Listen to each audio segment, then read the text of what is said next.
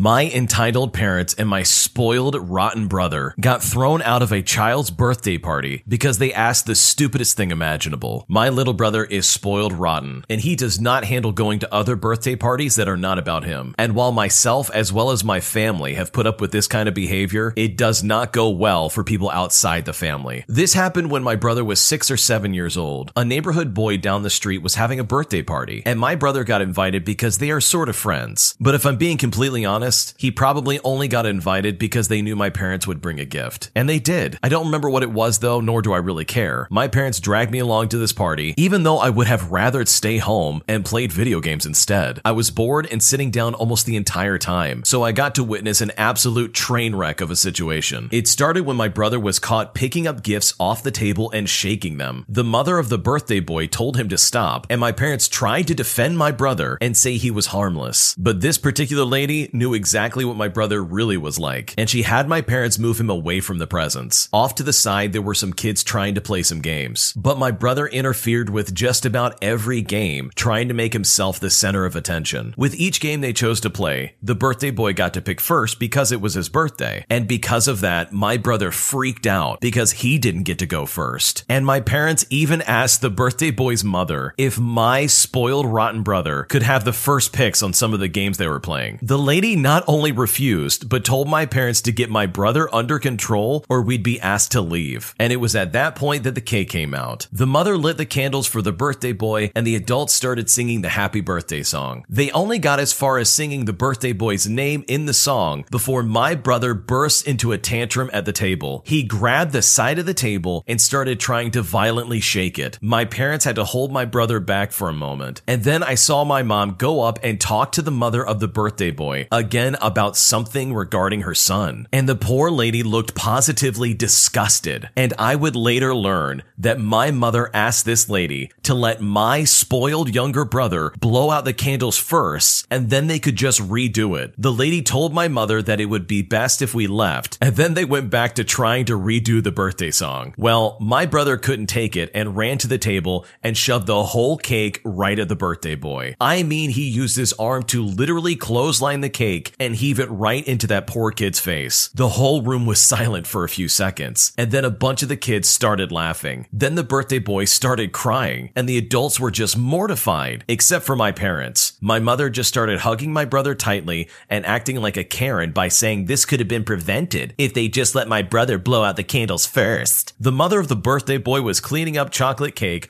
off of her son and screamed at my parents to get out. The other kids there started crying too because it finally hit them that they were not getting any cake. My mother started dragging my brother out, but he broke free from her and then pushed over the table with all the presents on it. I grabbed him and held him in a headlock till my parents grabbed him and were able to get him under control. I apologized profusely to the mother of the birthday boy and said I wasn't on my parents' side in this matter. And at the time I was 12 years old, and I simply could not believe that I was apologizing on behalf of my parents. My dad yelled to me to get moving or I could walk home, and so I said I would just walk home. It was literally a quarter mile down the street. I stayed and helped clean up the mess my brother made. The lady thanked me and said that I was a good egg, but my brother was just rotten. Someone went out and got another cake while the birthday boy had to take a shower because he was absolutely covered in cake. All of the mess was cleaned up and they redid the birthday song. After the party was over, the mother of the birthday boy wrote something out on a piece of paper. It was a handwritten invoice to my parents for the destroyed cake, along with a written threat to call the police as someone there with a camera caught everything. I handed the invoice to my parents, and they really didn't look happy when they read it. They then gave me the cash and told me to take it back to the lady. So I did, and that was pretty much it. Neither that kid or his family ever associated with my brother or my parents ever again. Fun fact about this story, this comes from the same original poster who previously in another video talked about his spoiled rotten brother who never allowed him to have any birthday parties of his own. So this kind of behavior based on that previous video absolutely makes sense. How on earth could anybody raise a monster like that? This kid is still young. You can still correct this behavior. This kid is only 6 or 7 years old. How do you allow it to get that bad that quickly? I really feel bad for the birthday boy that got absolutely smothered in cake, and I'm actually really proud that the mom stepped up and told those people to get lost, because this birthday was not about that spoiled rotten kid, but rather about her own son. And I cannot believe that this mom of this spoiled spoiled, rotten kid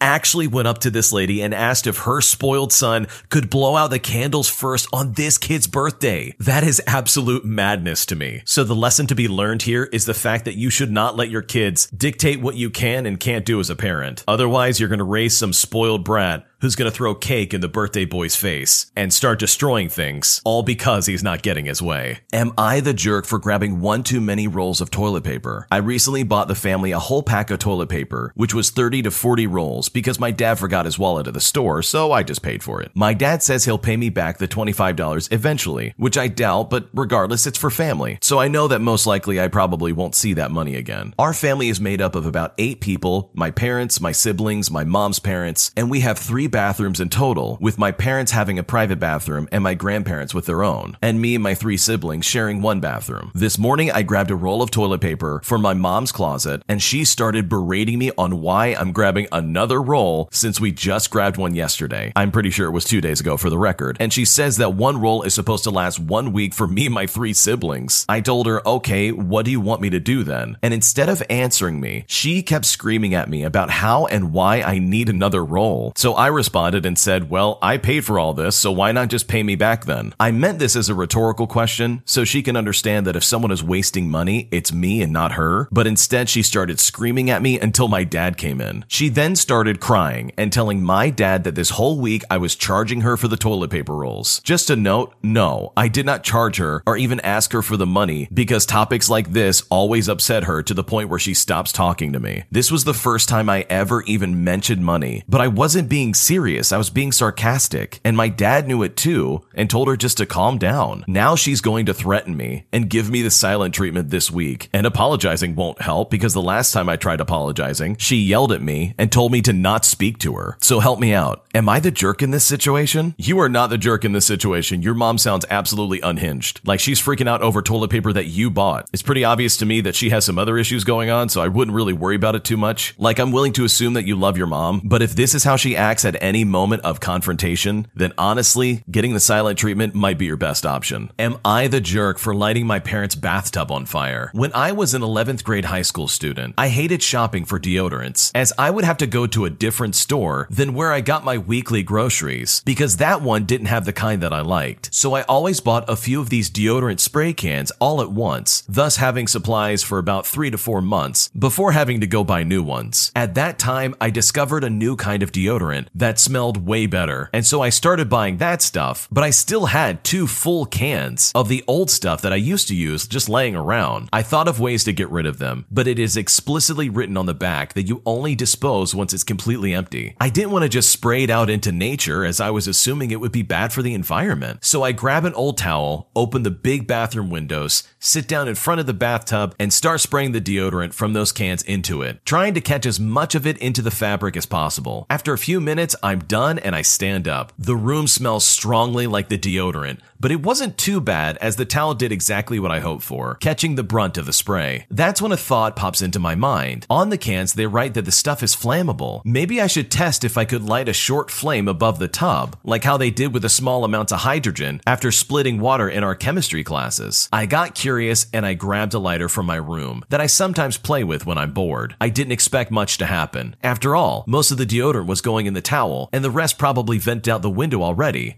right? I flip the lighter as I stand in front of the bathtub, and a huge flame shoots up against the wall and the ceiling, and the room suddenly gets very hot, and my first reaction is to flee into the hallway and rip the door shut behind me. I stand there for a half a second, realizing what just happened, and started panicking. Then I rush to grab a bucket, I filled it up with a bit of water in the kitchen, and I run back to the bathroom. The fire is still burning, but as most of the gas burned away in a few seconds, the fire died down quite a bit. I throw the water into the bathtub, grab the water hose from the shower cabin next to it, and start showering the entire bathtub with water. I fully extinguish the fire, and with my nerves blank, I call my mother on the phone, as they are thankfully not at home when this happened. Now, it's important to know that we had drywalls, as we lived in a renovated attic of a multifamily house. With that in consideration, I was really lucky that they did not catch fire, and that all you could really see were some black marks on the wall. I burned the towel in the bathtub, the edge of the cabinet next to into the bathtub, as well as various items on top of it, like toothbrushes and another towel. Fortunately, I had already taken out the empty cans with me when I left to grab the lighter. Otherwise, things probably would have been a lot worse. I also burned a bit of my hair, my eyebrows, my arm hair, as well as the bathrobe that I was wearing. Because of this incident, I switched to roll-on deodorant, not just because I made a fireball in the bathroom, but also because it's better for my skin. So now I'm stuck with 3.5 cans of old deodorant, as well as an almost 6-pack of newer cans, just sitting around my apartment. Either they're gonna take me out at one point, or I stick with them for the rest of my life. I didn't tell my family or friends what happened back then. Even now, only 1 or 2 of my sisters and a couple of very close friends actually know about what happened. The rest of my family, especially my mother and my stepfather, never knew the full story. I made up some ridiculous lie saying that the sun had self-ignited it somehow, and that basically all they needed to know was that I was trying to get rid of the cans of deodorant and I sprayed just a little bit too much in the bathroom, thus causing the accident. I just conveniently left out the part where I brought in a lighter to the equation. The only person to actually get to know the entire story was my therapist, which I consulted at the time, who thankfully had a good sense of humor about it, and we both had a good laugh. Had I told anyone else what actually happened back then, they might have sent me to a clinic, assuming I was actively trying to burn my house down or try and hurt somebody. Thankfully though, I've moved past that situation and will never let something like that ever happen again. That's a crazy story because I've been in that situation. I think anybody who's been in a high school locker room knows that axe plus a lighter equals a flamethrower. Only this guy decided to just make a fireball like he's playing Dungeons and Dragons. Really scary stuff. I'm glad he didn't burn his house down, and he came out of the situation still having a place to live and a roof over his head, which with all things considered is a pretty good exchange if you ask me. My girlfriend wants literally every second of my time, and I don't know what to do about it. My girlfriend always tells me that she wants to cuddle and seems to always feel like we never spend enough time together, but this just simply is not true. For example, if I ever need to try and get up and go study or draw or something, I will get a passive-aggressive response like, "Okay, whatever." Today it escalated into me getting yelled at when I told her I wanted to go finish scraping wallpaper while she slept, and she ended up telling me she wants to break up with me. Also, it literally feels like sometimes she will find the smallest thing to be upset about, whether it was a joke I made or something I said or did 5 years ago, and this is also something that I've apologized for, mind you, and while I get that it doesn't make a difference, I don't hold her to the same kind of standard. The relationship I am in feels like borderline abusive, and I feel like I'm an emotional punching bag. I feel like I've lost so much time and feel I have no time to improve my skills or learn anything new. She just wants to sit on the couch all day and sleep, and I begrudgingly sit there for her 16 hours a day while she sleeps, being extra careful not to wake her up, as that would result in being called different names for trying to get up and go do something, or if I get up, she'll just straight up yell at me. Day in and day out, it feels like her emotional needs are never ending and I have nothing left to give. It feels like I am constantly trying to save a sinking boat with a 5-gallon bucket, and making the bucket bigger hasn't helped, all while enduring endless verbal abuse, being told I am incompetent, being called stupid, told that I act like a child,